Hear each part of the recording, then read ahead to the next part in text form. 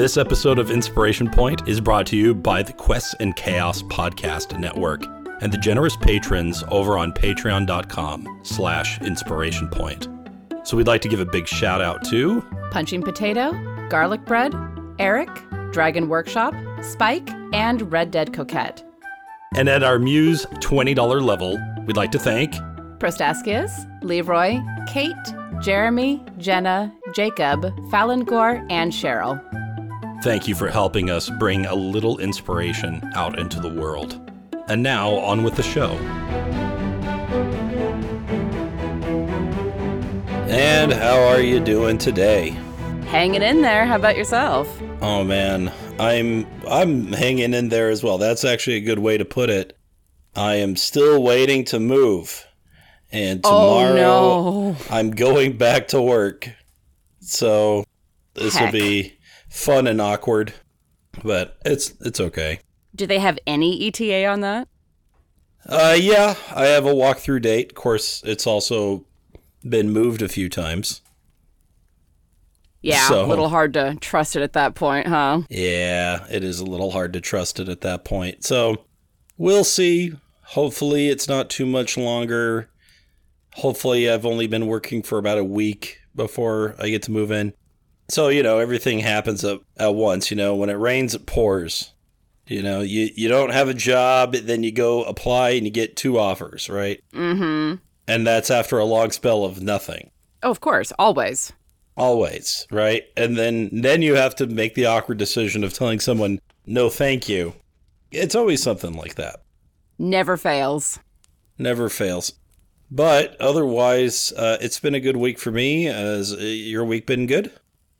It's been okay. I've, readjusting to being in Alaska for a little while. The mosquitoes are hellacious and the weather is strange.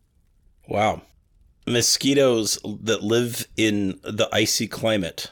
I thought they looked more for humid, warm weather.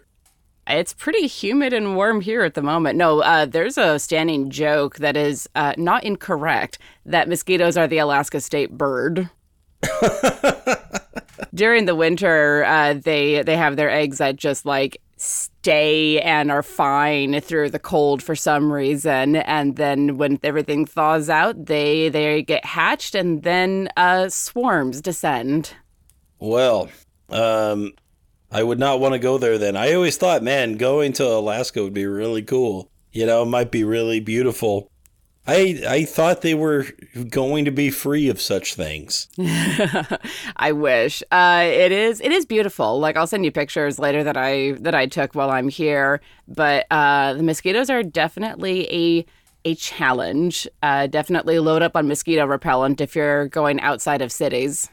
Okay, and they're not large enough that you can talk to them and go on adventures. Unfortunately, man, that would be cool. I'd love to Honey, I Shrunk the Kids down to just tiny size and use it and have 4 of them carry me around like a palanquin or something. Honey, I Shrunk the Kids. I'm old enough that I saw that movie in the theaters when I was a child. Oh, man. I grew up on it, and, the sequels as well, but they weren't ever as good as the first one. No, not at all. But that first one was pretty good. I love Rick Moranis, It's too bad that he decided to quit acting for a while and get a life, actually enjoy his family and stuff. Loser. You got to have them go away and come back, because then they bring all that life experience back with them. If you have them get stuck in the Hollywood cycle for too long, they lose track of being human. That is really true. Yeah, you remember when Brendan Fraser disappeared forever and then he came back and won an Oscar or something? Yeah, his story has been really interesting, so it's been good to see him come back. Yeah, well, let's see. As far as gaming news goes, I've been hearing more and more news about Baldur's Gate 3. We're getting closer and closer to the end. The Dragonborn and the orc, or half-orc I should say, are all confirmed. They've got all the classes in. People are saying the monk's really fun. So it is a lot to look forward to. I'm excited to give it a try. I've never played a Baldur's Gate game, and this seems like an interesting opportunity to jump in. Oh wow, that's really interesting. I actually I did play it back in like junior high, high school, the original. I have played the second one a bit, but I've never actually completed it. And when I was playing the OG Baldur's Gate, I mean, it came in a pack that I think I got at Target, and it was a pack of like 6 different CDs. Oh man, I remember those days. And yeah, you get to a certain level, and it's like, please switch to disc number 2, right? Those were the days, my guy. Those were the days. And I'm not sure if I miss it or not. Like, there's a certain element of, I mean, I'm an old enough millennial that I prefer having my media in physical form just because streaming stuff and digital stuff can disappear so easily. Yeah. So, the appeal of having the stack of CDs to trade through for a game that I want is, I mean, it's a high appeal to me. Most of the video games that I own are on disc and not digital. The exception are the 2 Persona games, 3 and 4, that were just re-released.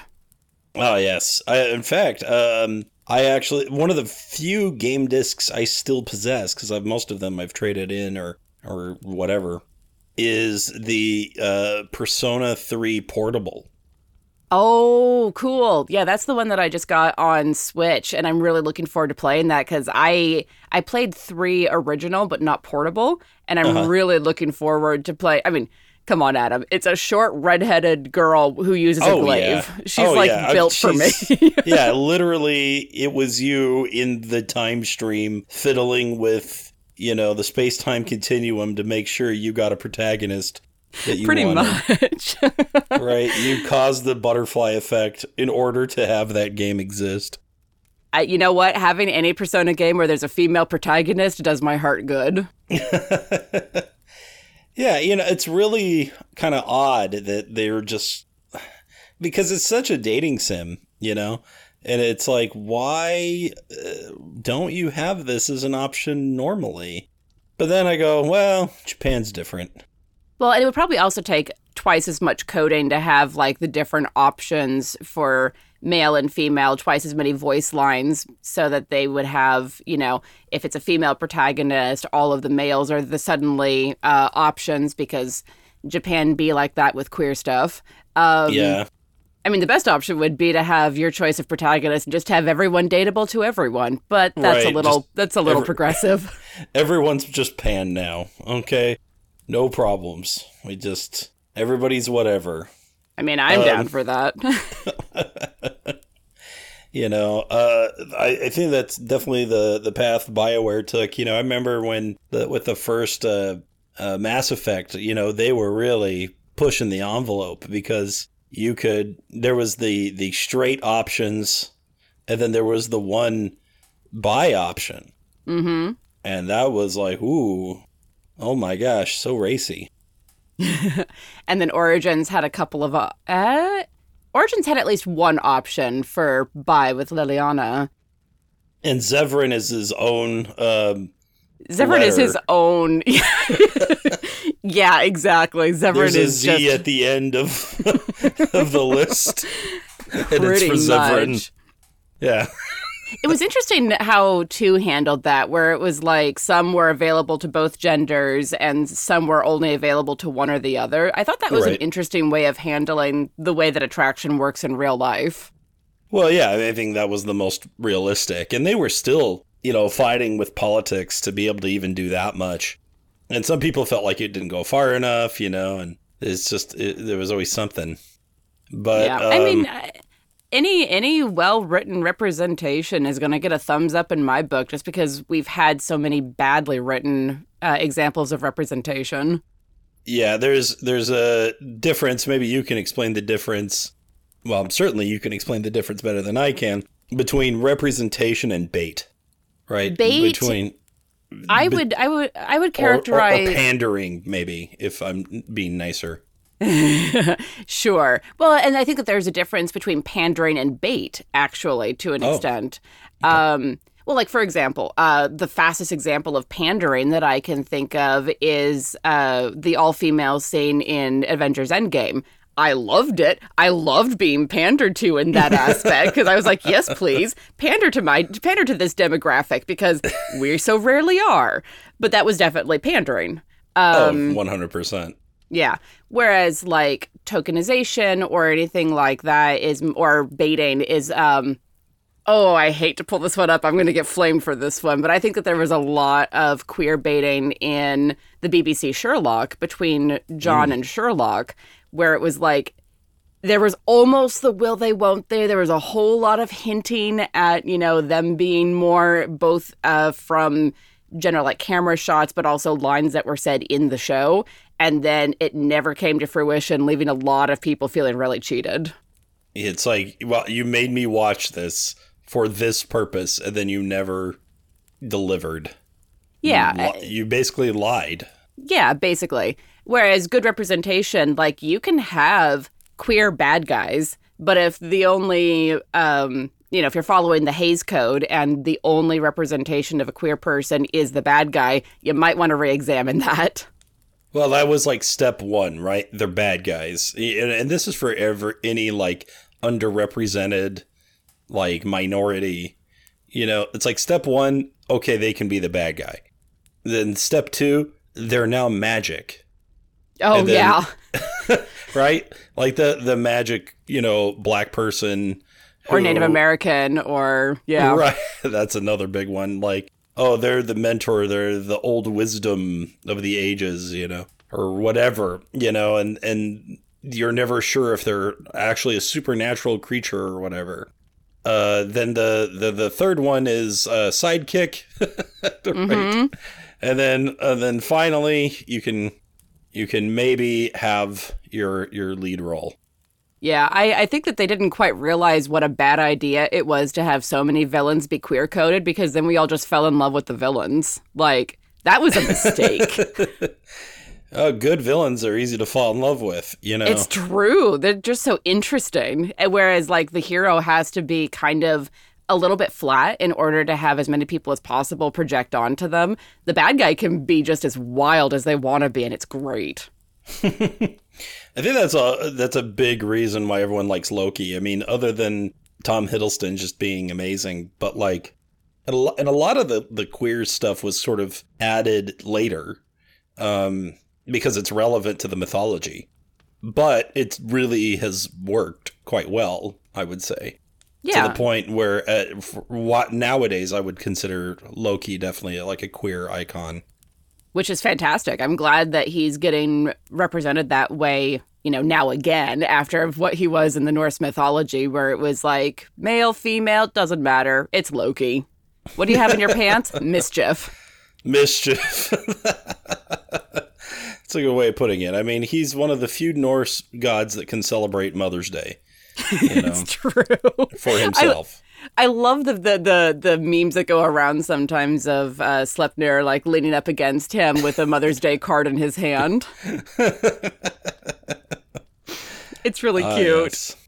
Yes. Wonderful. Wonderful. When that happened, Thor was busy trying to build a wall in order to like settle a bet with like a giant, I think. And that is when Loki thought it would be funny to attract Thor's horse. So he transformed into a lady horse, and eventually Thor's horse caught up to her. And then a few months later, boom. And so you might say it was that horse's quest to become a father. Adam, I cannot believe that you just used that as the transition. Well, wow. I mean, how better to do a transition than to talk about literal transformation, even. Oh, we're packing it, everyone. Good night. Good. You know what? That's fair. We'll see you guys. I'm sorry, everybody. No, that was terrible, and I love it. Yeah, it was appropriately terrible, I'd say.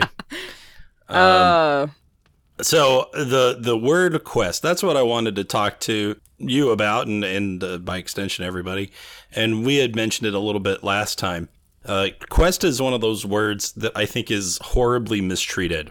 and poorly represented. And I largely blame World of Warcraft, but really most video games in general struggle with this. Sure. And I think even I struggle with it because I'm so influenced by games, video games that is, that sometimes I bring that with me. And I think that's one place where we really don't want to borrow as much. Sure. But before I dive into like a full diatribe, what do you think of when you hear the word quest? I mean, I think of going and doing something for a purpose, which is a hugely broad definition, but it's the only one that I can think of that fits in things like story quests, character quests, side quests, and all of the things that we attach the word quest to. Yeah, no, absolutely. There's a lot of stuff. I was Googling a little bit earlier in trying to see what other wisdom that the others had, and there's actually very little that I was able to find. A lot of the articles that were popping up were how to write a side quest for a video game. And side quests have kind of taken over as like the first thing a lot of folks think of when you say quest. And ultimately, you're right. It's about having a goal and then going and doing that thing, right? It's essentially an objective, a mission, right? And it is the objective and the adventure and the resolution, like all of those things together. So the World of Warcraft, did you ever play it? Were you ever a Warcraft person? Thankfully, I escaped that particular addiction. I have an addictive personality. Man. If I had gotten into World of Warcraft, I would have never gotten my degree. I would have probably never left Alaska, except maybe to pursue better internet. Maybe that's what saved me, is that internet in Alaska is garbage. Yeah, I would not say that I am grateful for my time in World of Warcraft. While I did manage to get a degree, I don't think I did particularly well with it. And, I think it was because, at least in part, due to the fact that I was wasting time, you know? And that kind of sucks because it is this like sort of feedback loop. So questing even takes part in that. What happens is you get a task, and it's a very doable task, and we like very doable tasks. Right? Stuff that we can imagine accomplishing. Mm-hmm. And then we go and we do the thing, and immediately we get rewarded. And then we do it again, and you get rewarded. Somebody says, good job, gives you stuff, you get XP, you level up. All kinds of things happen for accomplishing this thing. And so what I think the problem here is one, that's where some of the addiction comes in, because you just keep getting that little hit. But the other thing is we end up trading a frequency of that feeling versus having a very meaningful one. One that maybe comes at great pain and time and investment, but ultimately results in a better fantasy. Yeah. Huh. No, I'm... So to give you an example, okay? Okay, you didn't please. play WoW. So you didn't play WoW. So in World of Warcraft, you might get a quest. In fact, you would often get a quest that was basically like, okay, I need you to go to this area over here on the map, and I need you to kill these guys, and I need you to collect this object from them that may or may not drop. And sometimes it was like something that made sense, like, oh, if they don't have the medallion, then they don't have the medallion. But we need the ones that have medallions. There's a certain drop rate. Go kill as many as you need to get the thing. And then sometimes it was like, go kill these like 4-legged animals and collect a hoof. And then they wouldn't drop a hoof. You're like, so I like destroyed all 4 hooves in the How process? did you do that? That's impressive. It's like, what in the heck? And sometimes it would be more simple, like go kill 10 kobolds or whatever. Sometimes it would be like, go get the object. But even that was like, it's at the back of this tunnel that's full of guys that you have to kill to get there. So every quest resulted in kill X amount and come back. And so to me, that always felt more like a chore. Okay. Yeah. Like, when I was growing up, I had a chore chart. I knew what I was supposed to do. I knew what my tasks were on Saturdays, and I had to accomplish them in order to enjoy any sort of peace. And so I would, go through the list and do them, and then probably have to redo one or two of them, right? And questing in that game, and also I would extend this to the Borderlands games, are very much like, go kill 10 of this, go get me 3 of these, go get me, right? A lot of them are what we call fetch quests. Okay? Yeah, I hate fetch quests. They frustrate me so much. And unfortunately, when it comes to MMOs, they make up the bulk of the content. There's also the infamous escort quest that nobody likes, unless the NPC is like invincible in some way, or they're just like, don't get targeted. Otherwise, I used to do escort quests back in the days of Morrowind, and the AI was not very far along. So if there was just like a rock in the way, that NPC might get confused for a while. Yeah, I've heard about not fetch quests. I've heard about escort quests for games I've never even played, like a couple of the Resident Evil games, where it's like they're so infamously bad that you just want to tear your ears out.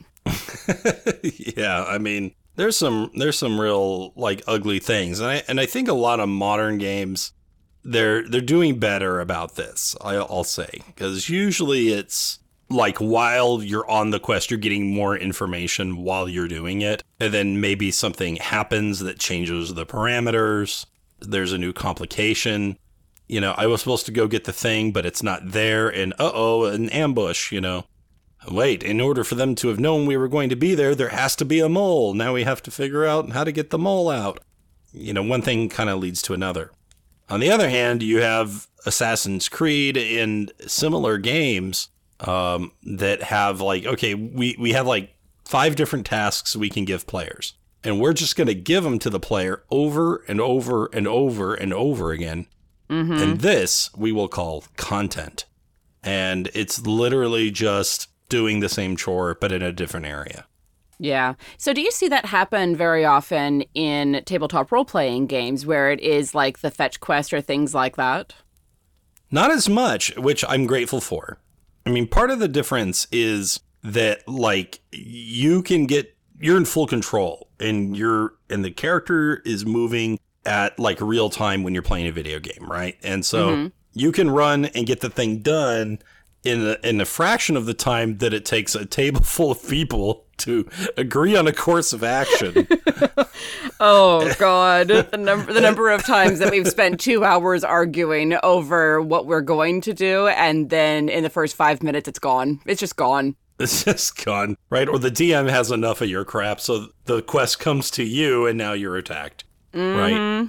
Those kinds of things can happen. But I think that, by and large, most of my experiences at the table have actually been pretty good in terms of feeling like I knew what my goal was. Okay, so I wanted to talk about like what makes a good quest, right? Mm-hmm. So when I think of the word quest, I think of something a lot kind of deeper. So I think of something more akin to the bond on your character sheet. The bonds that exist on your character sheets, like the GM should be looking at those and developing quests from them. Mass Effect 2 was one of my favorite examples of what I thought were great quests.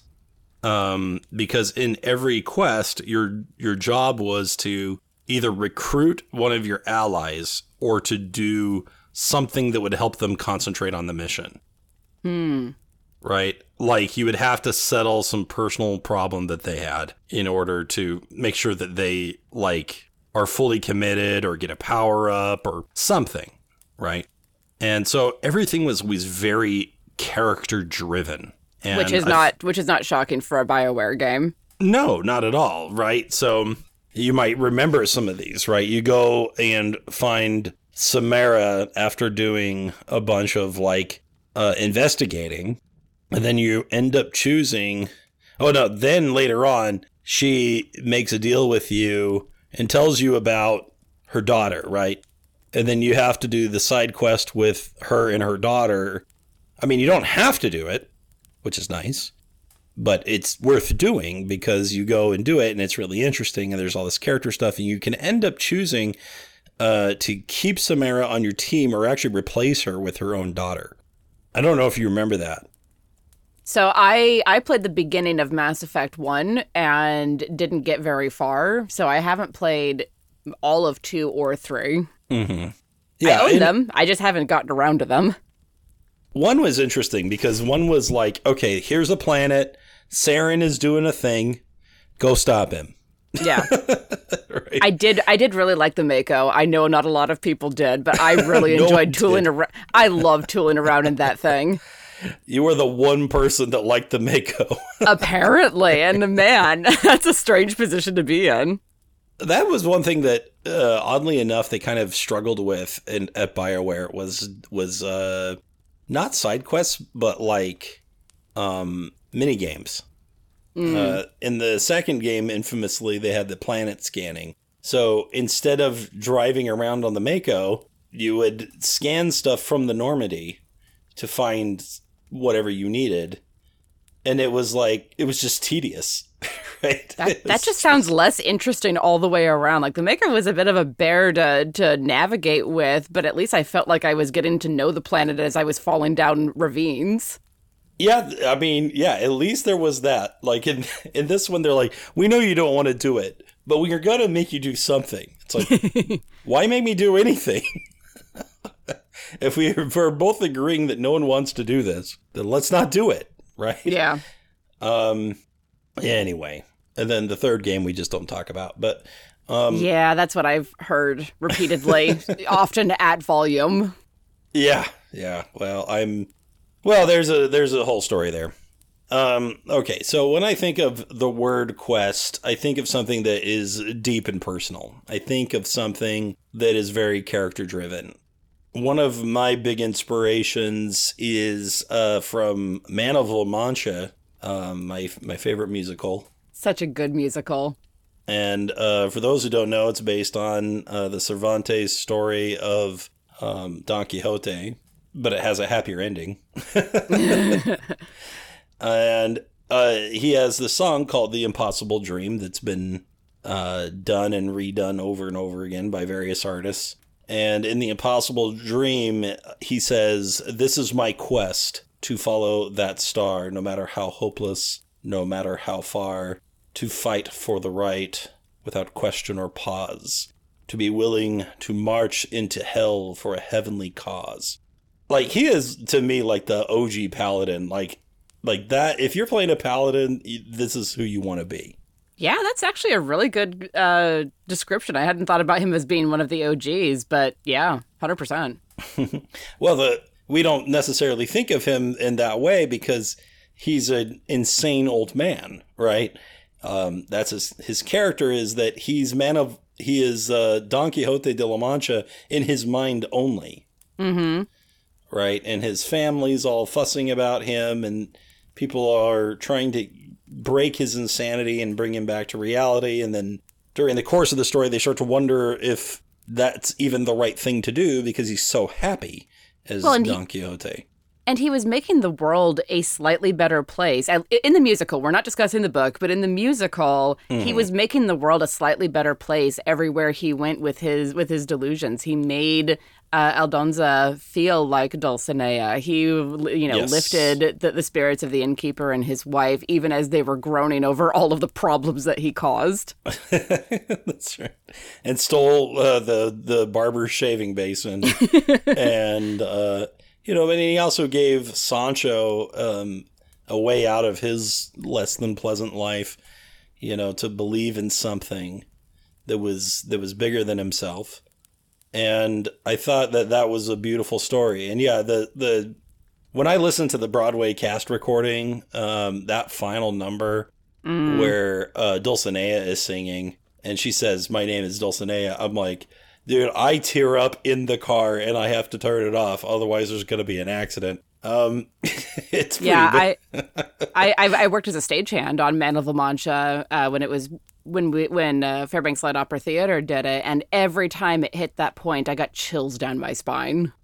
Yeah, absolutely. And those are the good chills that you want, the ones that That's like that feeling of inspiration that really hits you and you get those positive vibes. It gives you a sense of like meaningfulness, right? Yeah. And that is like, to me, kind of the holy grail. That's what we want. Of all the different feelings that we can help players feel, inspiration to me is the most powerful and also the most elusive. Yeah. You know, it's one thing to scare them, to traumatize them, to make them feel afraid, you know. But frankly, those are all a lot easier. Oh yeah, it's really easy to reach in and pull on those strings a little bit. It's a lot harder, especially with, I don't know about you, but a lot of the tables that I play at have a lot of sarcastic, slightly cynical people. So it's much harder to reach out and, tug on their heartstrings and have them believing in that impossible dream for their character, for themselves. Yeah, and they need to feel that. And that is such a hard thing to do. And part of the reason I guess I wanted to talk about it was in the last game I ran actually last night, I actually came away from it feeling pretty dissatisfied. I was like really kind of struggling. I'm like, people feel like they're having a good enough time, but I'm not feeling that investment. I'm not feeling that emotional connection. And I really tried to think about why that was. And I think there's a couple of reasons, but one is that players want different things from the table, and that's just an issue. But the other thing is that everything was focused on the problems that exist in the world, but they didn't really have anything to do with the their characters, right? It wasn't emotionally connected. Yeah, personal buy-in is one of the hardest things to do as a character where, you need to have something that's big enough and important enough to have PCs go and deal with it, but also needs to be personal enough that whatever the player characters are doing, they feel connected and personally invested in the outcome. And that's hard. Getting that investment is everything. And so I made it particularly difficult for myself because in this game, everybody has left their home world and is now on a new world that is like only sparsely populated. And it's all from newcomers. There's no native population. And so literally nobody's backstory can come with them. Right. And then that was a problem that I didn't really see because I thought it would be so interesting to explore this world. And I thought, well, the drama will come. And some of it has. I mean, it's not a terrible game, but it could be better. And so I have found a way to, at least for one of them, bring in a lot of those personal connections from back home. We're going to be exploring that pretty soon. And I need to go through each of them and make sure that they're here for the quest, right? Different from doing a quest. We want to do the quest. And when I say the quest, what I kind of mean is we want you to go through your character arc. We want you to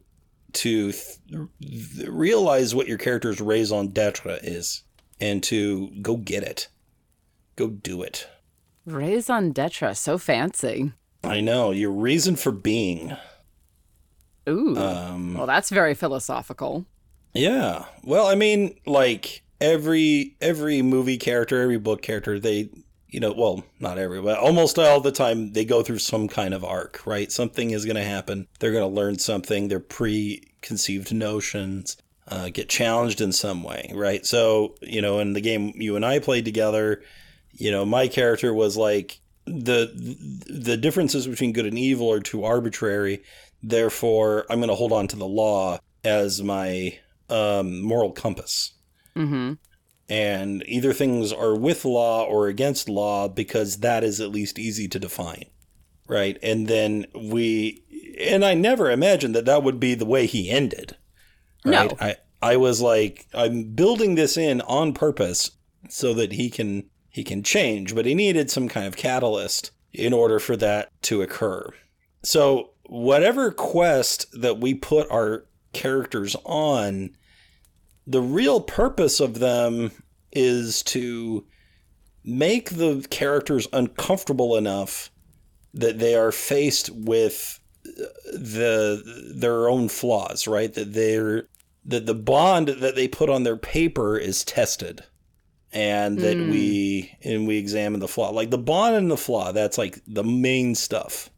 That's really where you want to start when it comes to good quest design.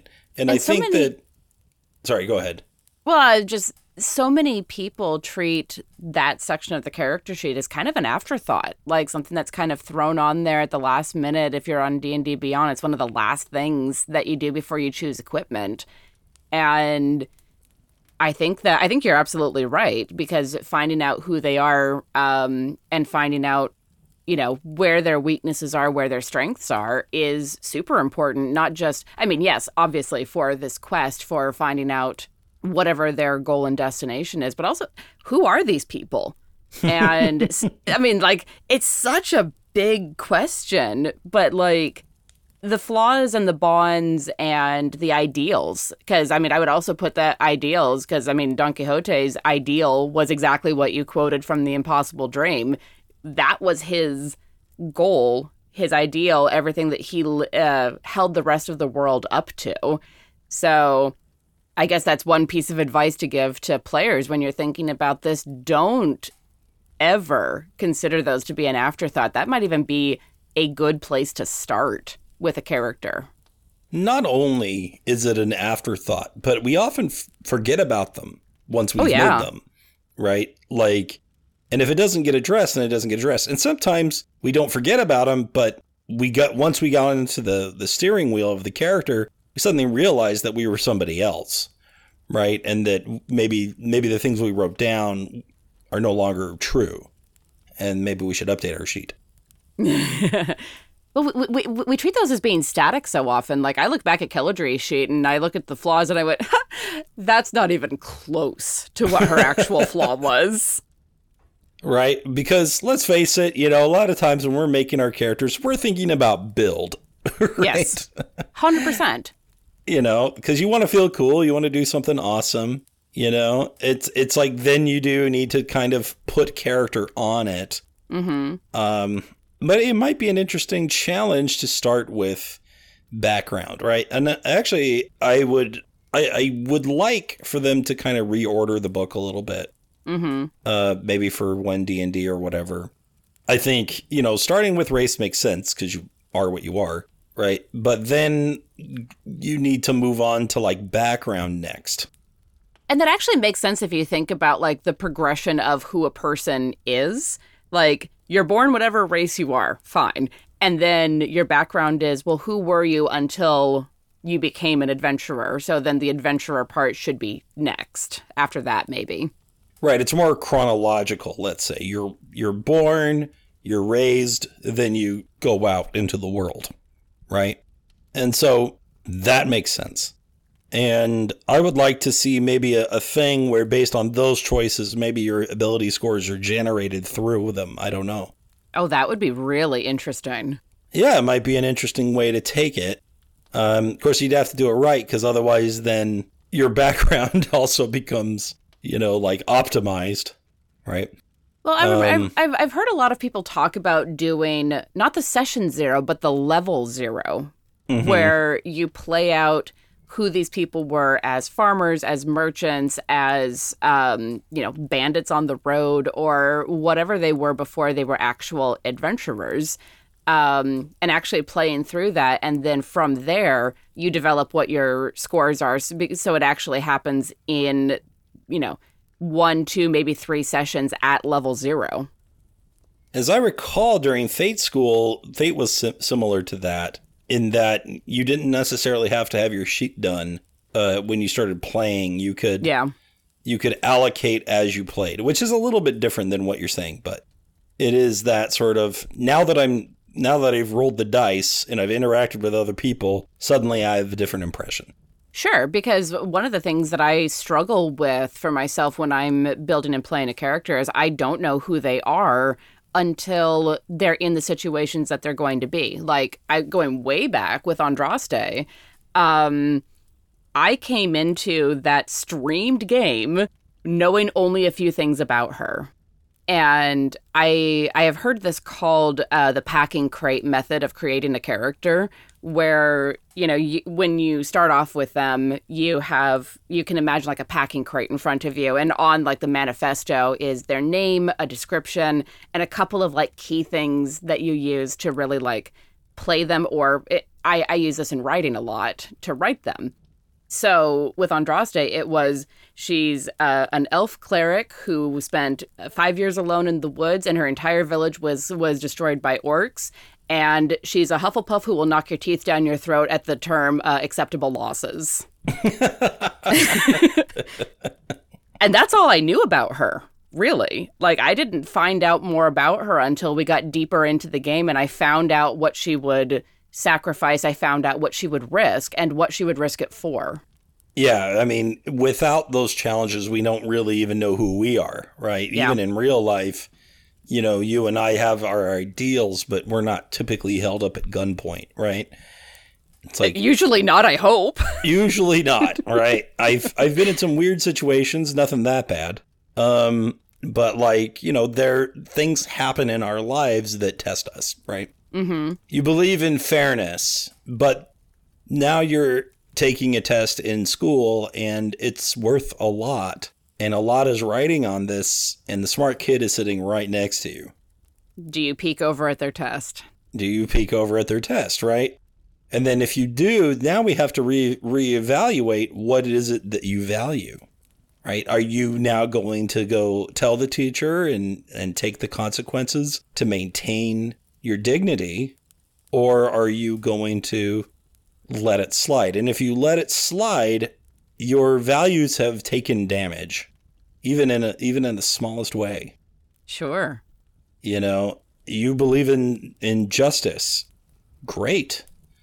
Well, what happens when justice calls for the head of someone that you care about? Yeah, it's a hard call in those situations, and you find out who you are when your mettle is put in the fire. This is also another good reason why it's important that GMs have regular access to character sheets and their information so that they can review these things all the time, because GMs have to think about a lot of stuff. And I think that, as someone who has prepped at the last minute many times, same. Yeah, of course, we've all been there. A lot of times we think about gameplay first, right? They're like, okay, how am I going to fill up time today? Okay, well, there better be an encounter because that's going to eat an hour, right? And so we throw the encounter on, and then maybe we remember to add characterization to it. Again, kind of that afterthought, just like we do with the bonds and flaws, and that's something I want to get better at. Mm-hmm. But it's something that's like so necessary. It's like, number one, what am I testing? Who's getting tested today? Okay. Step right up. Who's going to be on the trial floor tonight? Oh, that's a very nice ideal you have there. Would be a real shame. Yeah, if we were to give you a literal trolley question on your way to the town. We can then, once we know what that question is, we can then create a scenario, and then we can still make sure that within the scenario are monsters that have HP that we can whittle at. But even the monsters, they need to have their motivations as well, so that opposing you makes some kind of sense, and that there is drama in that opposition. Mm-hmm. Right now, a lot of the monsters in my Tuesday game have been completely without motivation because they've been essentially puppeteered by these sentient trees. Don't ask, it's weird. Okay. One of these days I'm going to listen in on one of those games. It's really weird. I'm going to start moving away from that though, because I'm noticing that the lack of personal connection is a big problem. Right? Mm-hmm. And so now the characters have been there for long enough that other settlers have, begun to really install themselves. Now we're going to start dealing with faction problems. And that'll be a lot more intriguing and interesting. It'll be a lot more people-y, at least. Yeah, you need people, right? You need personalities. And to my defense, even those sentient trees have personalities, even if they don't talk. I have to listen to one of these games one of these days. Yeah, yesterday they dealt with an evil tree and a at least sort of neutral tree. One that's willing to communicate and make deals, and the other one that was like, I will murder you so that I can have more water. So. I mean, that seems like a perfectly reasonable reason to me, especially when, it's trees and that's the big thing that they need. So, You know what? Maybe my game just needs a Lorax. Oh, no. I should just bring in the Lorax so he can speak for the trees. Maybe. He's more of like an ambassador. Okay, here are the demands of the tree. Well, and this is item 3 is non-negotiable. Well, and just taking like a big step back and looking at TTRPGs as like an overarching, speaking about quests, I mean, it sounds so simple, and yet, Watsy, you've had some trouble with this, friends. What are you talking about? What do you mean by that? I still have opinions about Storm King's Thunder. Oh, yeah. Jesus. And it's that sort of thing, right? Where it's like, let me see how to put this. When you're, when you are playing a game of D&D, and we'll just stake it in D&D for right now because that's the easiest and most accessible for people, you need to know what the big problem is and figure out steps to get there to solve the problem. Mm-hmm. Without wishing to spoil for those who haven't played Storm King's Thunder, at least in the game that I played, we didn't know who the big bad was until very close to the end. Yep. That is very true. And I think when Slife Flourish did his like rewrite of the plot, he had you meet the big bad earlier. And this is something that works really well in The Curse of Strahd. Yeah. Because Strahd is constantly meddling with you. And Strahd is in everything. And I think that that's a huge reason why it is largely considered to be the most successful module, at least, along with Dragon Heist. Sure. Well, and taking it away from D&D for a minute, shocking, I've played 3 different campaigns of Call of Cthulhu. The one that I still hold to be my favorite and the best that I have played so far is Masks of Nyarlathotep.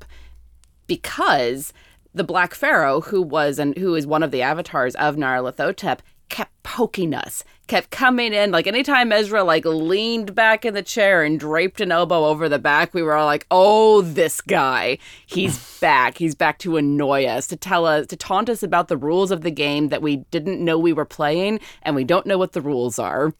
But it kept us constantly connected to the big bad problem at the end. And as we kept finding out more and more aspects of what was going on, we could form more of a picture of it. Compare that to the most recent one that I played, Children of Fear, where we knew what the end goal was, but man, we had the legs kicked out from us at the end of it. I won't spoil, but there was a big twist that when it happened in the game, I just looked at Ezra and was like, so it was for nothing. Everything that we just did was for nothing. I almost stopped playing that night when that big twist happened, because I was like, this is okay, cool. We're going to go and do it right this time. Fantastic. I have no desire to continue with this. Yeah, twists are really risky. That's, again, a topic maybe for another time. But it is a thing where you either kind of make or break your campaign on the big twist. And there have been many that I have regretted myself. It's a tough one. It is. And a well-done twist can really be like, oh my gosh, I never saw that coming. That adds so much more depth and complexity to what's going on.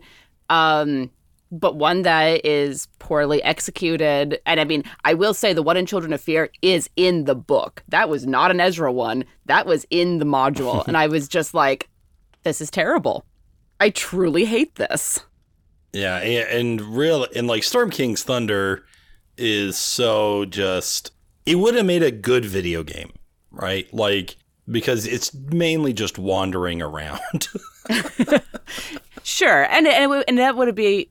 And that would be a good story to just be like, hey, you get a quest that takes you over here. Go dive into what's going on in Golden Fields. Oh, you're going to go over to this longhouse. How do you deal with this, like, big set of problems that leads into that? The answer for our group was the most sadistic way possible. Yes, it always was, even while everybody was debating about morality. Like, yeah, that was kind of the beauty of being Flair. She didn't care. She was like, I'll set it all on fire for the sake of an interesting thing that I learn. By the way, that was a fun character to plan around, because I was like, oh, if I just make it ridiculous and interesting, then they'll go for it. Every time. Anytime that you were like, hey, there's an interesting gadget over here that you might be interested in, I'll be like, yes, I am very interested in that. Thank you. Yeah, and then... but the desire for each one of those characters in that game was so different from each other. It's hard to balance, but... Well, and that's the sort of thing that, like, coming back around to it, dealing with, like, the big quest, that's something that I think every game master would do well to do, not just a session 0, which is super important, to be like, hey, this is the tone that we're going for, and let's talk a little bit about who each of your characters are and what they want and what they're pursuing, but to also have regular check-ins. Like, I think that might have helped with Storm King's Thunder when I came in, because I came in fairly late on that game. Yeah, it wasn't too late, actually. Oh, fair enough. But I mean, you were there for the majority of it. Okay, cool. Yeah. But there are stories that I've come in very late on, like Rise of Tiamat. I came in when everyone was like 13th or 14th level, very late in the game. I guess not quite that late, but very late in the game, where like all of these other things had happened and there was no like check-in to be like, you know, what is the tone? What are the goals? What are we doing? What should I know and what don't I know? So, you know, pros and cons to all of it. Like, it can be interesting to, you know, kind of isekai your way into things and go, I have no idea what's going on. Everyone gets to explain this to me. It is a sad thing, though, that once you've been with a game for some time and then you suddenly think about it and you go, I don't know why my character is still here. You know, that's tough. It is. And I've had that happen a couple of times in games where it's like, I'm choosing to continue to be here because I want to continue to play with these people, so I will find a way to make it work. But there have definitely been times where I'm like, my character has no reason to continue with this group. He, she, they thinks all of these other people are morons and they're going to get them killed. Yeah, I was, I think in Zeph's case, it's more like, well, I just really like these people I'm adventuring with. So, well, and that was something. Whatever they want to do. And that was something that I thought was really well done at the beginning, actually, because like you gave her the point of connection with, wow, I lost her name, Skioris. Yeah. Like we had that point of connection where it's like these two people are very close and I care very much about her. And then I grew to care about the rest of the characters. So it's like the overall goal is interesting to her, but it's not like her goal is to get her lover out of the underworld, and if this will help her do it, cool. But she's not super invested in like destroying dragons, except that the dragons destroyed her lover. Yeah, it's like this is just a step on what I'm really here for. And she is quite good at destroying. But, oh, by the way, are you looking forward to facing Tiamat at level 20? I think that's going to be super interesting, to be perfectly honest. First of all, I have never taken a character to 20, so I'm very excited for that. But also, like, coming back to the big bad guy that killed us the last time that we faced off with her, I think there's going to be a lot of emotions tied into that, and I love that. I think it's very cool. Good.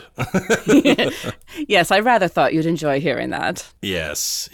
Yeah, I think in terms of story, that game has been much more successful because there've been a lot of characters to interact with and, ways to interact with you guys, even though there's still a lot of place there that I wish I had done differently.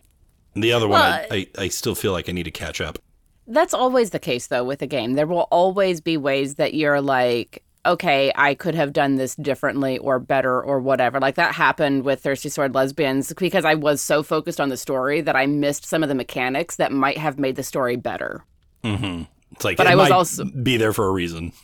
Exactly. But that's also I'm giving myself a lot of grace because it's my first time running that game and everyone had a good time. And so next time I can look at it and go, okay, how do I bring in more of this track with this character to push them, to test them, to really push at the conflict that is the center of this particular playbook.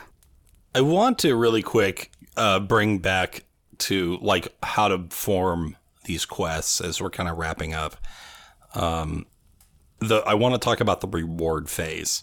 To just really quick, I do think quests generally need to be personal and they need to be rather involved, right? I don't like quests where we can get something done in an afternoon, right? I like something that is like, feels like climbing a mountain, let's say.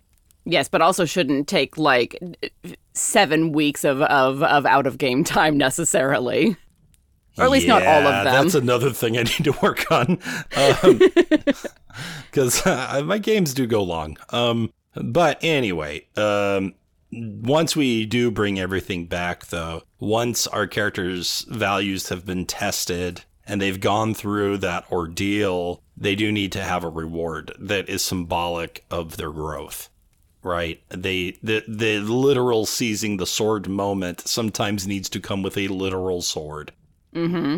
Right. Or a wand or a gem or a piece of information or a new ally. Something needs to change. You need to have gained something to commemorate that character's growth. And also to open up the next phase. Because if you pick up a sword and you're learning more about it, it's, well, this sword was carried by this elf queen and this is very important to X, Y, and Z. Do I return that to them? Is that the next quest? Do I learn how to become worthy as the bearer of it, which becomes more of a personal quest? So the reward phase is that dopamine drop of like dinging, I think is what you all call it in World of Warcraft. That's right. Yeah, when you level.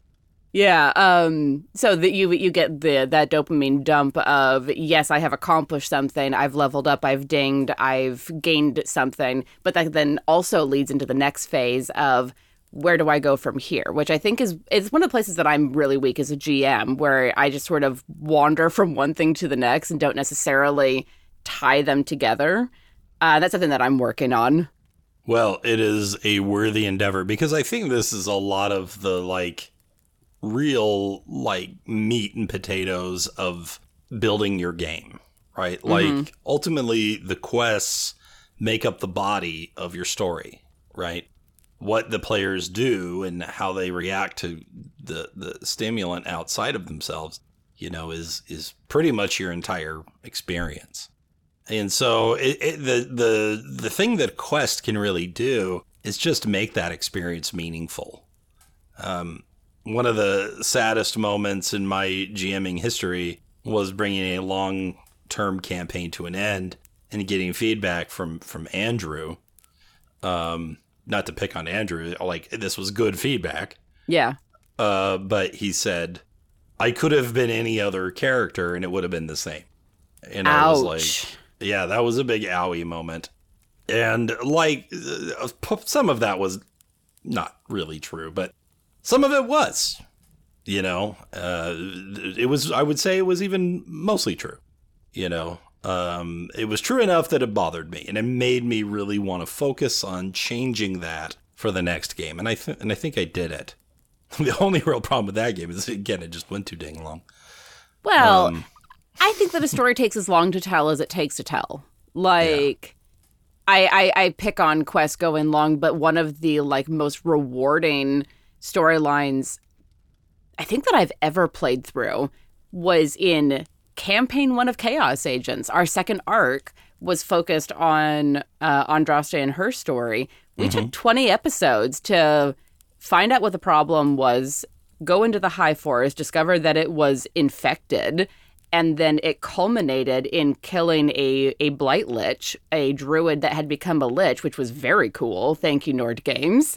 And then having that moment of channeling Radiance of the Dawn into the Lich's phylactery and cleansing the forest in one go. That was so rewarding. Just that, like, I don't picture things. I don't have a visual way of seeing of like, I don't imagine things in pictures, but I could see that moment and it was very cool. Moments like that are really the reason we come back for another one, because we want to do that again. Yeah. We want to feel that emotion again, and it's not easy, and it takes a long time to get it. But, you know, that's what we're here to do, to try to better our craft so that hopefully that happens when we want it to. Yeah, and I mean, it's not going to happen all of the time. I think that's a caution that I would give to GMs who may hear this and start getting discouraged. A lot of a story is, and then a thing happens. Like, it's not all going to be big emotional highs or emotional lows. It's going to be, you know, going through the moments and finding out who these people are and building relationships so that then when those moments happen, you can hit that euphoria or that deep despair that you are reaching for. Agreed. Well, I think that our quest of this episode is coming to an end. And so if you would like to reward us,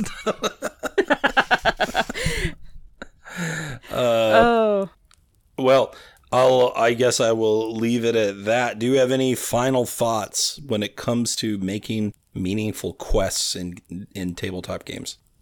Feel deeply and often on all sides. Allow yourself that freedom to really invest. And, you know, there's a certain level of cynicism that is just in our natures. Resist it as much as you can. I think that last point you made is maybe the most important, because we do it as a way to deflect, right?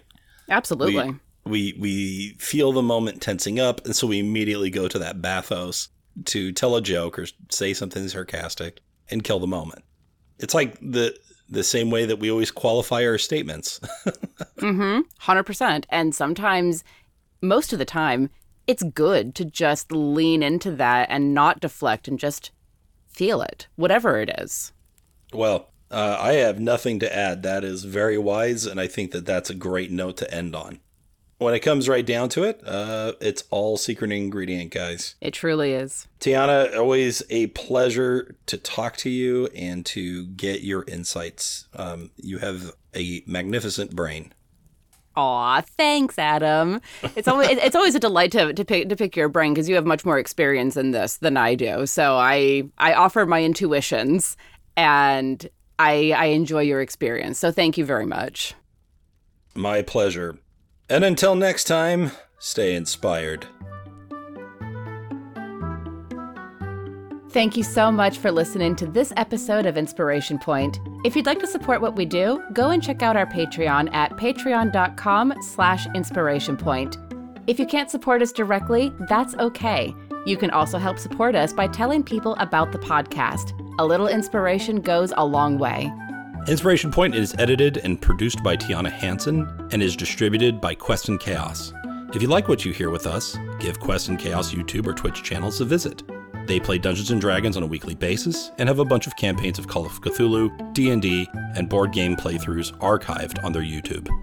Join us next week for more inspiration.